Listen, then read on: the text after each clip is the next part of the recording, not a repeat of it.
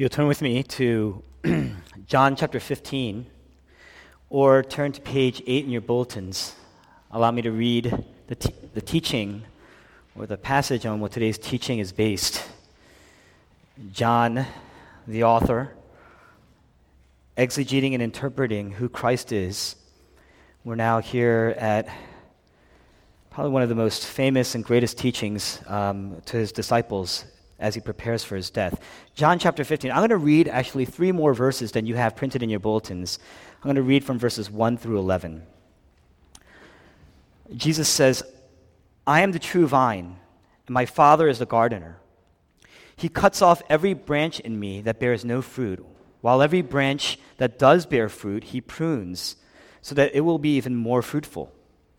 You are already clean because of the word I have spoken to you. Remain in me, and I will remain in you. No branch can bear fruit by itself. It must remain in the vine. Neither can you bear fruit unless you remain in me. I am the vine, you are the branches. If a man remains in me and I in him, he will bear much fruit. Apart from me, you can do nothing.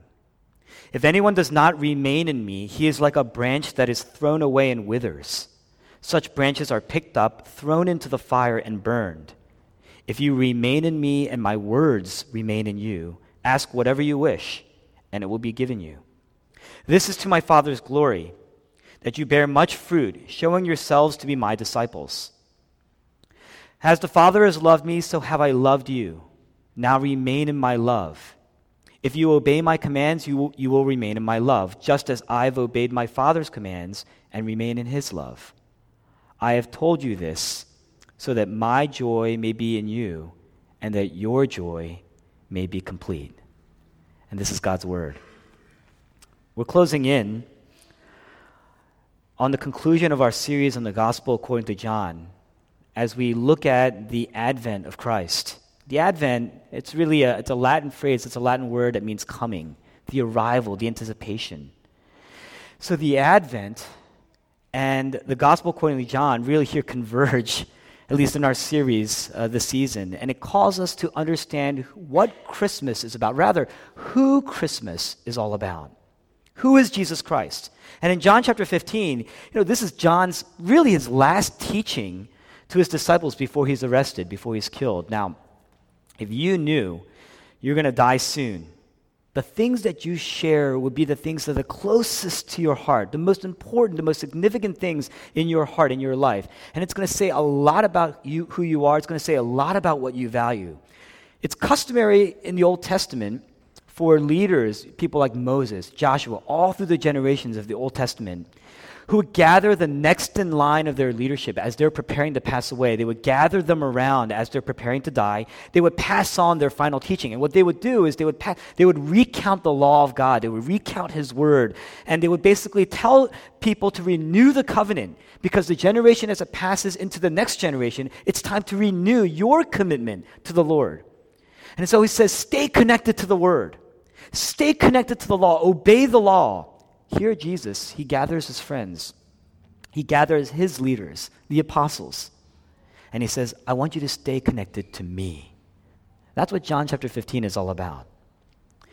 Because what Jesus is saying here is that the key to faith, the key to life, the key to maturity as a Christian is not following a set of rules, but rather to be connected organically to a person, to have a relationship with Jesus. In other words, change cannot happen without being organically connected to who Jesus is. He says, I am the vine. You are the branches. We're going to go through 4 very quick points today. First, the need. Second, the meaning. Third, the fruit. And 4, the power. Why we need to be connected to Jesus. What does it mean to be connected to Jesus? What are the fruits of being connected to Jesus? And what is the power by which we can connect to Jesus? The need, the meaning, the fruit, the power. First, we're going to go into the need. Why do we need to be connected to Jesus? And this is a very short point. It's because the world is naturally heading towards decay. The world naturally is headed towards entropy. Science majors, chemistry majors, you know this. The world is naturally heading towards disorder and decay. That's the natural state. There's a principle, a law of decay that's at work in the world. So things, even if you don't touch it, even if you just leave it alone, they just fall apart. They just start to deteriorate. It could be a language that you've learned. It could be your sports, your athletic ability. It could be your diet. It could be the work that you do, the relationships that you have. If you just leave them alone, they just start to fall apart. Naturally, they just start to fall apart. Which means it takes work, it takes energy, it takes input, it takes discipline, really, to stay alive. That's what it does. Otherwise, just the mere passage of time leads us into decay. And if that's the case in the material world, all the more that's the case in your spiritual life, in our spiritual character, in our spiritual maturity. If you just leave things alone, time alone will decay your character. In John chapter 15, Jesus says, but for a Christian, change is guaranteed. You will grow. You will change. A Christian can change. A Christian will change because he's connected to Jesus. That's why you need to be connected. That's the first point. Now, what's the meaning of being connected to Christ? The meaning of the vine. We see this in verses 5 to 8. Jesus says in verse 5, I am the vine, you are the branches. What does a vine do? A vine, the stem, it gives life to all the branches. Much like the way your arteries give life to your organs. So the metaphor that Jesus chooses to describe himself, of all the things that he could have chosen to describe himself, the moment before he passes away, the moment before he's murdered, the moment before he's killed, ironically, is a vine. It's a living thing.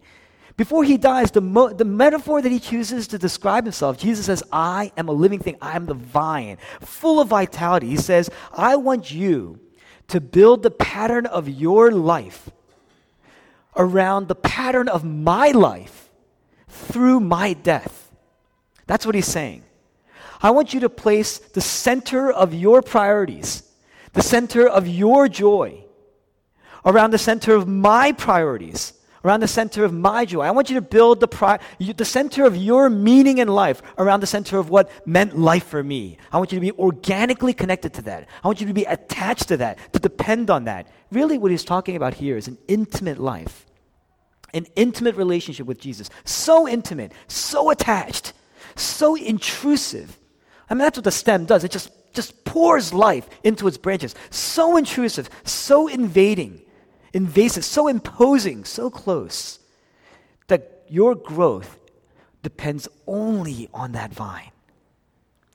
Now, when you love somebody, you would understand this, because when you love somebody, there's a tendency to tie your happiness, apart from the things that you pursue, into the happiness of another person. You pretty much tie your happiness and joy, what you derive joy and happiness from, around another person. And it could be, it could be your spouse, it could be just a very good friend of yours, it could be your children, it could be your work, your boss. Jesus says, I am the true vine. I'm not just another vine. He says, I am the true vine. Don't feed off the love of your spouse. Don't feed off the love of just your friend. Don't feed off the love primarily from your children. Don't feed off the love of your boss. Those things cannot give life to you the way I give life to you. I'm the only one who can give real life to you. Now, if the life of the vine, the life of the stem, its nourishment goes into a branch, what happens? Lasting growth. The vine, the branches just continue to grow. And it's because they're joined together. In other words, Jesus is saying, Jesus' center, his life, his joy, his mission, his sonship is going to feed your center. It's going to feed your life, your joy, your mission.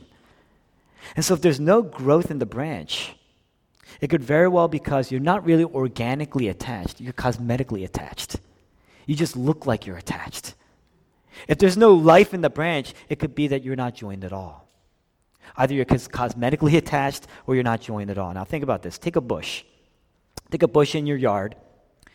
And in the spring, you expect these bushes, you've seen these bushes, they explode with flowers, beautiful flowers, incredible fragrance. Maybe there's lots of fruit there. And once spring arrives, however, you look out and you look at this bush and you say, wow, there's only thorns. I only see thorns. So there should be flowers. That's the way this bush was made, but I only see thorns. what do? So your remedy, what you do, let's say you take a ladder, you climb up this bush, and you basically start to trim off all the areas that have thorns. You just trim them, cut them all with these pruning shears. And you take a staple, and you take beautiful fragrant flowers, and you start to staple beautiful fragrant flowers onto these branches, right? And you need some apples. You take this beautiful fruit, nice tasting fruit, beautiful oranges, ripe, wonderful oranges. You start to staple these oranges to the bush. You start to staple these apples to the bush. And you say, now I have a fruit-bearing bush. What happens next year? You expect to see beautiful flowers and apples and oranges, but what do you get? You're going to get thorns. You're going to get thorns. Why is that? It's because our lives are nourished by the vine that we are attached to. That's what nourishes us. That's what feeds us, and that's what grows us. Jesus is saying here, I'm the vine. I'm the true vine. Only I can give you lasting fruit. Only I can give you new life, new joy, a great peace. Those are the fruits, really. Those are the lasting fruits, being connected to me. He's talking about constant nourishment, an organic relationship, not a mechanical relationship. So when he says in verse 5, I am the true vine, and he says it again, verse 1, he says, I am the true vine, my Father is the gardener. That's an absolutely remarkable statement because throughout the Bible, Israel was regarded as the vine of God. The vine of God. It had this supposed to have this organic relationship with the ultimate power source that gives life. But really, when you look throughout the Bible, because the Israelites, they connected only mechanically to God through a system of laws and through their culture. Really, whenever the vine is mentioned in the Old Testament, it's in relation to Israel's failure to produce food. God often says, you only produce thorns. You're only thorn-producing people. You have a mechanical relationship with me.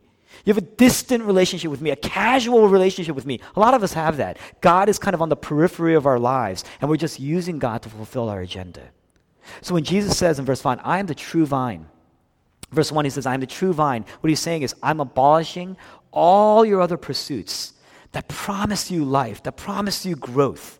I'm abolishing it. I'm taking away the right of those things. Now, we're going to bring this down to earth just a little bit. Some of us live mechanical spiritual lives, meaning that we think we're attached. We act like we're attached. What that means is, just to bring it down to earth, we read the Bible, sometimes religiously. We go to church religiously. We may attend community groups. We may pray. But these things are really just mechanical things. The doing of these things is not going to power you. Because if you're not powered by a relationship with Christ, if you're not attached to Him, if Jesus is not the source of your life, what's the difference between a real relationship and a casual relationship? A real relationship is intimate with you. Real relationships go deep. The deeper you go, the more your lives intertwine, the more you start to tie your happiness around the joy of that other person. And when you do that, as you go deep, what happens? Arguments start to arise because as you go deep, your values start getting touched. So when you're with somebody that you love, and the deeper you go in relationship with that person, it's inevitable their values sometimes misalign with your values and they clash. And when you do that, fights break out, arguments break out. In that sense, arguments aren't necessarily bad. It's actually a sign of intimacy. You're actually trying to go deeper. You're trying to align values. You're battling, it's shaking your foundations. So as your foundations are shaking, you're aligning around your values. You're coming to an accord. If your relationship with Jesus is not disturbing you at times, if your relationship with Jesus is not arguing with you, if the Bible is not arguing with you at times, a lot of times we look at the Bible, we read it, and we say, I don't agree with this. And we walk away. You would never do that to somebody you want to get deeper with. You would fight. You would argue. You would pursue. Here, if your relationship with Jesus, if it doesn't challenge you at times, it doesn't hit your values, go against your values sometimes, then it's not going to give you joy either, right? It's not going to give you joy. If you're not disagreeing, if you don't see the pain of a disagreement in a relationship with Jesus, you're not going to experience the joy of alignment either. You're not going to see the joy of coming around to certain things. You're not deriving life from the vine. You need to be connected to the true vine, the true stem that's Christ. New life. That's what's going to lead to fruit. Jesus is talking about fruit. Through this passage we see this, we're going to read this. He talks about fruit with respect to being connected to the vine. In verse 7, I'm just going to read verses 5 to 7 here, right? He says, I am the vine, you are the branches. If a man remains in me and I in him, he will bear much fruit. Apart from me, you can do nothing. If anyone does not remain in me, he is like a branch that is thrown away and withers. Such branches are picked up, thrown into the fire, and burned. Now, how does he define being remained in him? Verse 7, if you remain in me and my words remain in you, ask whatever you wish, and it will be given to you. A lot of times we take that last part, say, I've asked, God doesn't give. That's just a mechanical relationship. If that's the part you focus on. He says, what he's really saying is, the more you go deep with me, the more our values align. The things that you ask for will be the things that I ask for. Why? Because our lives are intertwining. Your happiness is being modeled around my happiness. My joy and center is being modeled around your joy and center. So when you ask for things, and really in the context, look at this, what he's talking about here, verse 5, he talks about fruit. Verse 6, he's talking about a branch that doesn't have fruit. Verse 7, then, he says, if you ask, what are you asking for? You're asking for fruit. You're asking for fruit. That's the context. Ask for fruit. You're going to get anything you want. It's not a blanket statement. He's saying, ask for fruit. Ask for godly character, and you're going to get it. Ask for the character of Jesus, the purpose of Jesus, the mission of Jesus in your life. You're going to get it. Friends, don't give up on yourselves. That's what this means. Don't give up on yourselves. Every day, we fight a natural tendency in this world driving us into chaos and decay. The world is just naturally going into decay. We're just getting older every day. Our bodies are decaying. Our lives, our relationships, if we don't tend to them regularly, they start to decay naturally. Don't be cynical about trying to change. Just because it hasn't worked in your life, I'm trying to change and it's not changing, ask. Cling to Jesus. You can't change on your own. The whole point of Jesus saying this is you need to be attached to the vine. Remain in Jesus. Ask Jesus. You say, well, that sounds so petty to ask to change these bad habits. That's what the Bible's saying. We can't. Not even the simplest habits. We can't change them. Our addictions, our loves, our desires have such a grip in our lives, it's brought us to decay and death. That's life. So don't be ashamed to just ask, and Jesus will shape your heart. If you want power, if you want peace, if you want self-control, just ask. And now, it doesn't mean that you just kind of wait and sit around until something happens. There's this thing called a dependent responsibility. There's a thing called dependence. There's a thing called responsibility. And there's a thing called clinging to the vine with responsibility. It means we got to abandon all the other sources of life and joy in our lives. That's the responsibility part. You can't just sit around and just tend to those things. Rather, you cling to Christ. Abandon the other sources of life. Derive nourishment from Jesus. Listen to his word, through prayer. Seek counsel. In other words, what Jesus is saying is, I want you to take change in your life and etch change into every part of your life. Don't give up on yourself. Don't give up on other people. The vine is the source, and it provides life. Okay, so we talked about why we need it. The world is falling into decay. What is it? The vine is the source of life. Abandon the other sources of life that give life to you, and you have life abundantly. That's really what Jesus says. He's not trying to decrease your life. He's trying to increase your life. Now, 3, what happens? What are the fruits? Jesus says, verse 4, he says, remain in me. Now, the NIV, that's what we have printed in our bulletins. The NIV is a very readable version of the Bible, and that's why we tend to use this. It's very accurate and readable. But sometimes it kind of takes the language and it kind of dulls the language to a degree to make it more readable. The ESV, if you look at the English Standard Version, there's probably a better translation of this word. It's a word we often do not use, and that's why the NIV uses the word remain. Jesus says, the Greek word here is to abide. Abide in me, he says. Abide in the vine. What does it mean to abide? To abide is to depend with every faculty of your being. Take every faculty of your being and etch it into the life, that is yours. Etch the life of Christ into every part of your own life. Right? I'm going to read verses 1 to 2. He says, I am the true vine, my Father is the gardener. He cuts off every branch in me that bears no fruit, while every branch that does bear fruit, he prunes so that it will be even more fruitful. That's what he says. In other words, the Father, the gardener, he comes over, and if you've ever gone to a vineyard, the gardener, he comes over, he examines all these branches in the vine. And really what he's looking for is to see which branches have a real relationship, an organic relationship with the vine, they're really attached, or the ones that are kind of cosmetically attached, they're not growing properly because not really deriving all the nourishment that the vine can produce. So what he does is he snips it. And so when you walk through a vineyard, if you've ever been through a vineyard, you'll see very healthy looking fruit on the ground. You'll see healthy looking branches on the ground. If you look at the vine, it's covered in sores. It's bleeding all over the place. Sores everywhere. Because what the gardener is doing, he's trying to make sure that every branch that is actually attached to the vine will nourish and derive as much nourishment as possible. That's what he's trying to do. He's really examining to see where is there life. Because where there isn't life, I'm going to snip it away. That's what he's going to do. And if the gardener is examining that, clearly that's a metaphor. If God is examining our lives in this way, we should be examining our lives in that way too. What are we examining? Jesus says, the fruit of his word. Because he says, remain in my word, you will produce fruit. So what the gardener is looking for is fruit. I'm going to read verses 3 to 4. He says, you are already clean. Why? Because of the word I have spoken to you. Remain in me. How? We talked about remaining in his word, and I will remain in you.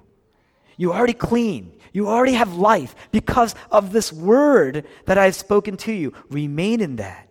No branch can bear fruit by itself. It must remain in the vine. Neither can you bear fruit unless you remain in me, he says.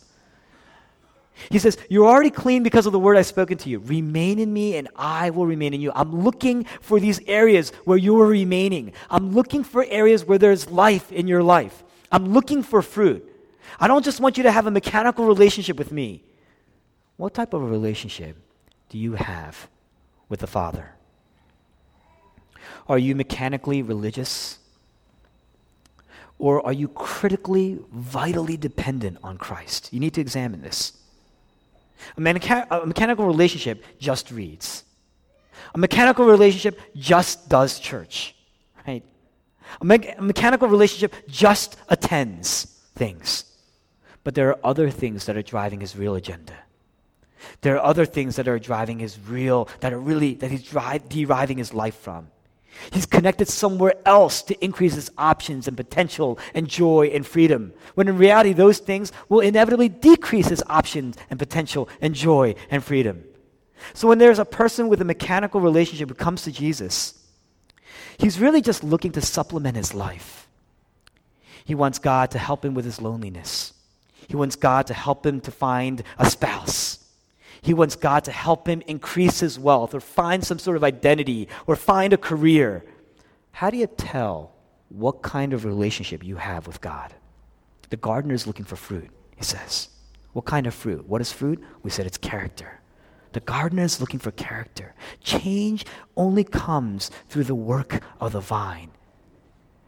That's an amazing thing because we say, well, I try to improve myself every day. There's a difference between trying to improve yourself because that kind of change doesn't last. That's like the person going to the bush, snipping off the thorny areas and stapling fruit and saying, yes, I've changed. It's a mechanical relationship. It's apart from the power of the vine. Jesus says the change that I'm looking for is the change that comes when you have attached to the vine. It's very, very unique. It's incredibly remarkable because it's impossible. It's things that would be impossible if you were never connected. Christianity is not about becoming nicer.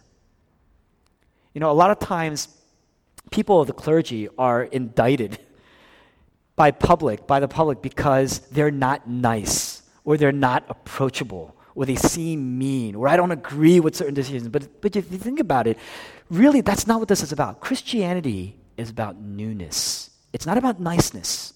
It's not about becoming a nicer person, a better person. It's about becoming a new person.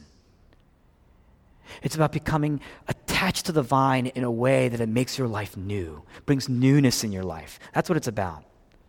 It's the kind of change that can only come when your life is attached to the vine that's Christ. It's the kind that only comes from a critical dependence on the vine, one that bears Jesus' vital strength, his power. He talks about two fruits. It's not really printed in your bulletin. I'm going to read. It's in verses 9 and 10. That's why I wanted to read it for us. What kind of changes is he talking about? So he says now, we walk through verses 1 through 8. Verse 9, as the Father has loved me, so have I loved you. Now, he says, remain in me, remain in my love. Love is a fruit. Verse 10, if you obey my commands, you will remain in my love. He's talking at the two character points that he's talking about. He says, I want to see love in you, a love that would never be there if you were not attached to me. A love that would be impossible if you were not attached to me. That makes you love people outside of yourself in ways that are absolutely remarkable if people knew who you really were. An impossible love apart from me. I want to see you obey. That means surrendering things, sacrificing things that would have been impossible if you were not connected to me. I want you to abide in me. That's what he's saying. That's what he says. That's what he's talking about. It's an amazing thing.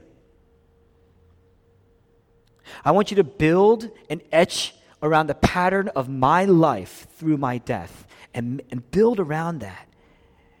And let that be, that my love for you has to become your worth and your identity and your security, and that's got to be visible and it's got to be palpable. You have to be able to experience it almost on a regular basis. You have to derive nourishment from that love of God. You can't earn it. You try to earn it, that becomes mechanical. If you try to earn it, if you say, the moment you say, I have to do this because if I don't, then something's going to happen, then you're building a mechanical relationship with God. You know what happens? You become incredibly tired. You become anxious. You become jealous of people. You become incredibly insecure. You try to bolster up the way you present yourself in front of people. You're always trying to sound more noble than you are. That is huge. We always try to make ourselves to be more noble than we really are.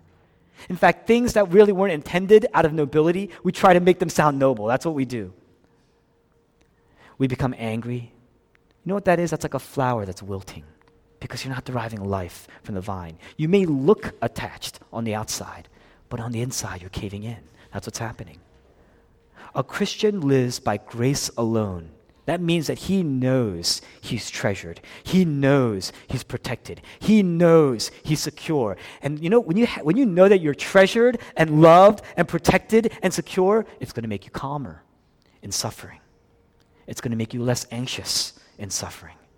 It's going to make you more loving around very, very difficult people to yourself. It's going to give you joy. The hallmark is joy. Let's take a look at two people. Here's an example of two people. The first person, he loves out of fear. He loves because he's afraid.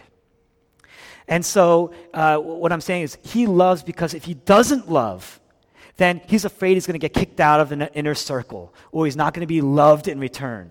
So really what he's doing, he's loving out of an emptiness. He's loving because really his tank is empty. And so you know how you know this? Because if he doesn't get what he wants, if he doesn't get the response that he wants, he becomes angry, defiant, bitter, in despair. The second person, this person loves because they are so full. There's an overwhelming sense of God's love in his life. And he's attached to that love. He builds the pattern of his life around that love. What happens? He becomes sacrificial. He becomes humble. You know why? Because I'll explain this in a second. He may be really bad at it, but he wants it and he continues to grow in it. He's loving because his tank is full. And so even if somebody hurts his feelings, even if he's slighted, even if he's insulted, even if he's hurt, those things don't define him because he knows he's treasured and he's protected and he's loved and he's secure by the one love that lasts for all time, for eternity. That obedience leads to what? Sacrifice, submission. You guys ever read Jane Eyre? Jane Eyre. I never read these books when I was in high school. I pretended to read them. I was mechanically related to these books, I guess. But as you read these again, you come back to them, you say, wow, these are powerful books. Jane Eyre is in love with a man. She's a very plain woman in a society before the era of feminism, right? And she's in love with this man. And he's a decent man, a wonderful man. His name's Rochester. But there's a problem. Rochester's already married. But the thing is, he's married to this person who's incredibly sick, and he's gone mad. She's gone crazy. And it's one of the greatest pieces of literature because you really get to see the heart of Jane Eyre. You really get to see what drives Jane Eyre in the story. It's one of the first books that shows you the inner motives of a person, and it's kind of laid out. And so there's this struggle. I'm going to kind of walk this through for you. There's a struggle. She wants to be loved. And because she's in love with this man. She wants his love. But she concludes, because he's married, and she's a believer, she's a Christian in this story.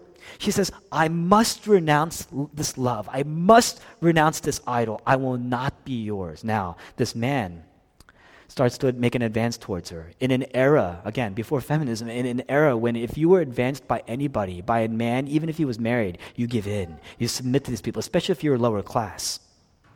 So at one point, Rochester advances and says, it would not be wicked for you to love me.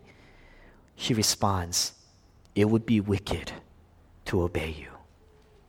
She rationalizes. Her heart, her conscience resists. On one hand, the mind says, comply. You have to. This is what society beckons you to do. Rationalize it. Love him back. She resolves. The law was created for moments such as this. The voice says, comply. You say, I will be strong. Jane Eyre is being told to appease society, to do what society says she should be doing. Give in to your passions. Give in to your loves. Give in to the things. If it feels good, go for it. Do it. If it feels good, how can it be wrong? If you're loved and you love, how can that be wrong? How can that be wrong? But she says, in a Christian, this is in a society before feminism. She becomes the proto-feminist because she says, no, I will obey. In her submission, she says, no. That's biblical femininity. Unbelievable. She says, I will obey because there is a greater love. Where do you get the power? Where do you get the power to have that kind of abiding spirit? Because Jesus says, verse 3, you were already clean because of the word. Remain in it, he says. So you got to read the Bible. You got to meditate on the Bible. You got to let the Bible dwell in you. You need to digest the Bible. You got to let that nourish you. You got to interpret your world around you, this world that is falling into decay, through the lens of the Bible. If not, you're putting on the wrong glasses. You can't see clearly. It's the only lens that helps you to see clearly, he's saying. Let it speak into, then, all the things that you love. Let it speak into all the things that you're pursuing. Give it a voice. Give God a voice in those areas in your life so that you will obey. Let the Bible argue with you. Let it disturb you. Sometimes it judges you. Let it fight with you. What's happening? You're getting a relationship with Jesus. You're going deeper. There's this intimate relationship that's starting to develop. And it's going to bear fruit. And that fruit is love and obedience. Now, how do you do this? Where do you get the power to do this? Verses 1 to 2, Jesus says the gardener's job is really to bring out the best in the vine. So really, pruning is the most important thing that this gardener can do because it's going to stimulate the vine and it's going to make the branches produce. So again, if you go to a vineyard during pruning season, all over you see leaves. They're very healthy looking leaves and branches everywhere. Sores all the way down the vine. I mean, holes and sores, and there's bleeding everywhere in the vine, right? And you just see grapes and branches just ripped out and cut and snipped. The vine is literally bleeding in 100 places. There's a lot of dead branches or dying branches. It looks like a waste. I mean, it looks like all these healthy grapes. It looks like a waste, but it's absolutely intentional. Every snip, every cut with these pruning shears, they're not random. It's almost like this gardener is like an artist, and he's really going through, and every stroke he makes, he's like a surgeon. Now, come on, think about it. The difference between a serial killer and a surgeon is what? They both have knives. A serial killer is out to harm you, But a surgeon knows that if he doesn't make these cuts, and it's going to hurt, these cuts are going to hurt. But if he doesn't make these cuts, it will kill you. You will not be attached right. The vine will not produce well. What's Jesus saying? Every hurt that you experience, every pain that you experience, God is present. Friends, I don't want to minimize the suffering that we experience. I mean, if you have been a part of this church, there's been a season of suffering, and it goes across the board. And I don't want to minimize that at all. Friends, I mean, I can tell you about my past. My father murdered when I was a child. I can tell you about today. I can tell you about in the today. In my family, my wife and I, we've experienced miscarriages after miscarriage after miscarriage in our lives. Suffering is real because our world is falling into decay. It's real. Every loss, every time that you feel the steel, every cut, it's not random. It's not random. There is a gardener that knows. Every failure that you experience, every misstep, every time you take a step and you say, oh, this is going to ruin me, you say, these are the cuts of a surgeon. These are the cuts of a surgeon. He knows that if he doesn't cut, you're not going to thrive. You're not going to grow. You're not going to progress. You're not going to succeed. So if you're trying to discipline yourself, what are you doing? When you work out, what are you doing? You're losing. You're tearing down muscle. Why? To build up, right? That's what you're doing. When you discipline your child, right? It's not like you enjoy disciplining your child. It's not like, it's some hobby of mine. No one does that. You hate doing it. It hurts you. But you're doing it because that's how your child will thrive, right? That's the work of the gardener. That's what he's doing. It pains him. I'm going to show you why it pains him, but it pains him. It's easy to assume in our lives that God doesn't have a perspective. After all, he's God. How can he possibly have a perspective? How can he possibly have a better perspective on what you need? I mean, is he down here? Is he walking on foot? Is he on the ground with me? It's easy to assume that God doesn't have a skillful eye because he's detached. It's really because we're detached. He's pruning us still. Look at the faithfulness of God. You realize you thought that something else was the vine. And so you're connected to that vine.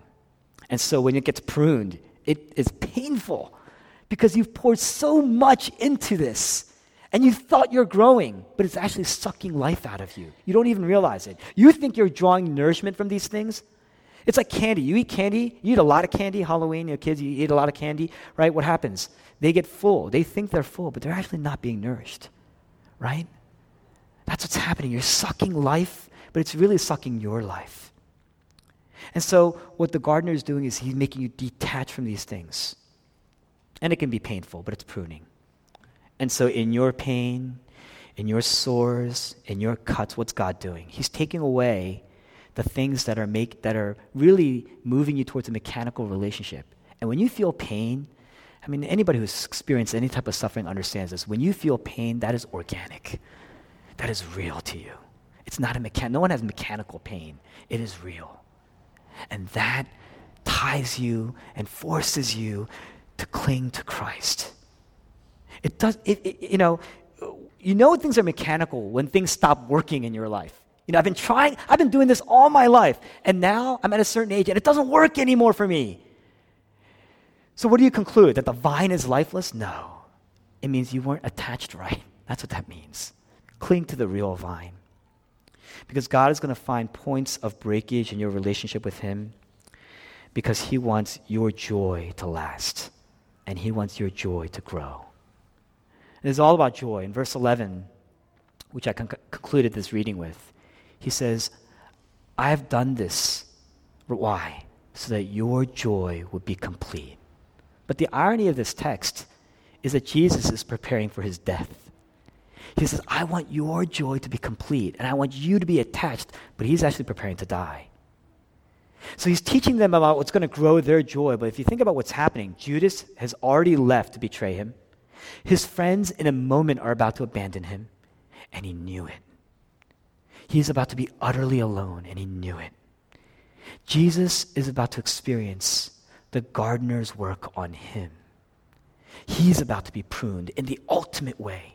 He's about to suffer in the ultimate way. He's about to feel the steel shears of his gardener. Why? He says it's for my greater joy, and so that your joy will be complete. Immediately after this teaching, chapter 17, verse 1, Jesus starts to pray for all of us.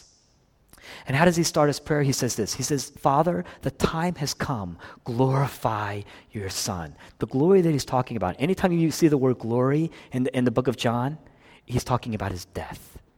He says, Father, the time has come for me to die. Jesus is praying. You think about it. He's so in tune with his Father. He's so in tune with his Father's presence. Even as he's about to die, he's depending on his Father. He's fully connected to his Father. The hour has approached for his pruning. He knows it. Why does he need to be pruned? Do you think about that? I mean, Jesus is perfect. He's already connected. Every part of his life has been etched around the life of his Father, around the joy of his Father, the center of his Father's joy. He drew strength from his Father.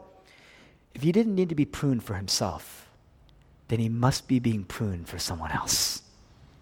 He's being pruned for us so that we would have satisfaction, so that our joy will be complete. Israel, they only produce bad fruit. They only produce thorns. So on the cross, what do you see? Jesus, he wears a crown of thorns. On Jesus, the vine, you see tons of sores. You see him bleeding in 100 places. He's everywhere in Jesus. He's bleeding on the cross. He's the vine. He's being pruned. That's what's happening on the cross. He's saying, when he says, my God, why have you forsaken me? What he's saying is, I am feeling the steel of God's wrath. And it is just pouring out at me. This is not a gardener snipping in a careful, strategic way. He's saying, I am being utterly wasted. The wrath of God is pouring. I'm just being chopped up to pieces. That's what's happening. He's being forsaken by God. He's saying, Father. He doesn't need to call him Father. You know, actually, this passage is the only place in the entire Gospels where Jesus doesn't call God his Father. He says, my God, why have you forsaken me? What he's saying is, I am now detached. I have now been cut off. I have felt the steel of complete dissociation from you who are my vine. God, you are my source. You are my life. And now look at my sores. Look at my cuts. Look at my wounds. The blade is now snipping away at me like crazy, and I'm being buried in my pain. And I'm being detached, completely cut off. The book of Isaiah says, he has been cut off from the living. Why? So that we could be connected. He's been severed from the vine. He's been severed from lasting worth. He has lost his identity. He doesn't even call God his Father. He's been disowned. Why? So that you could be owned. He has lost his worth. Why? So that you could be his treasure. He says, I have no more safety. I'm an open sore. Why? So that you could have security. I'm detached. Why? So you could be attached. There's your assurance of God's love. There's your security. There's your worth. There's your forgiveness. Look at the love of Christ. Look at the sacrifice of Christ. Look at the resilience of Christ. Sometimes we feel like we're just getting thorns. We're not getting the thorns. You got to look at your life through the lens of the Bible. God is pruning.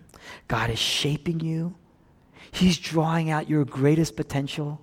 He's drawing out your greatest freedom. He's drawing out your greatest joy. Friends, next week we're going to have a Christmas service here. It's customary, it's traditional for us every year to have a Christmas service the week of Christmas. Prayerfully and preparedly will you enter into this week, being mindful of Christ who came. Why do we celebrate the Advent? We celebrate the Advent because Christmas is about the coming of Christ. But as Christians, we are celebrating the return of Christ to come. It is the second coming, another Advent, a greater, fulfilling Advent. But the thing is, the coming of Christ was fulfilling. You know why? Because he wasn't born on a throne. He was born in a manger.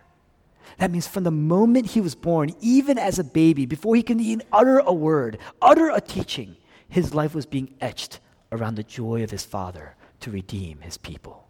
Will you meditate on that this week? Let that be your assurance. Let that be your security. Let that be your treasure. And if you see how treasured you are by God, you will treasure Jesus.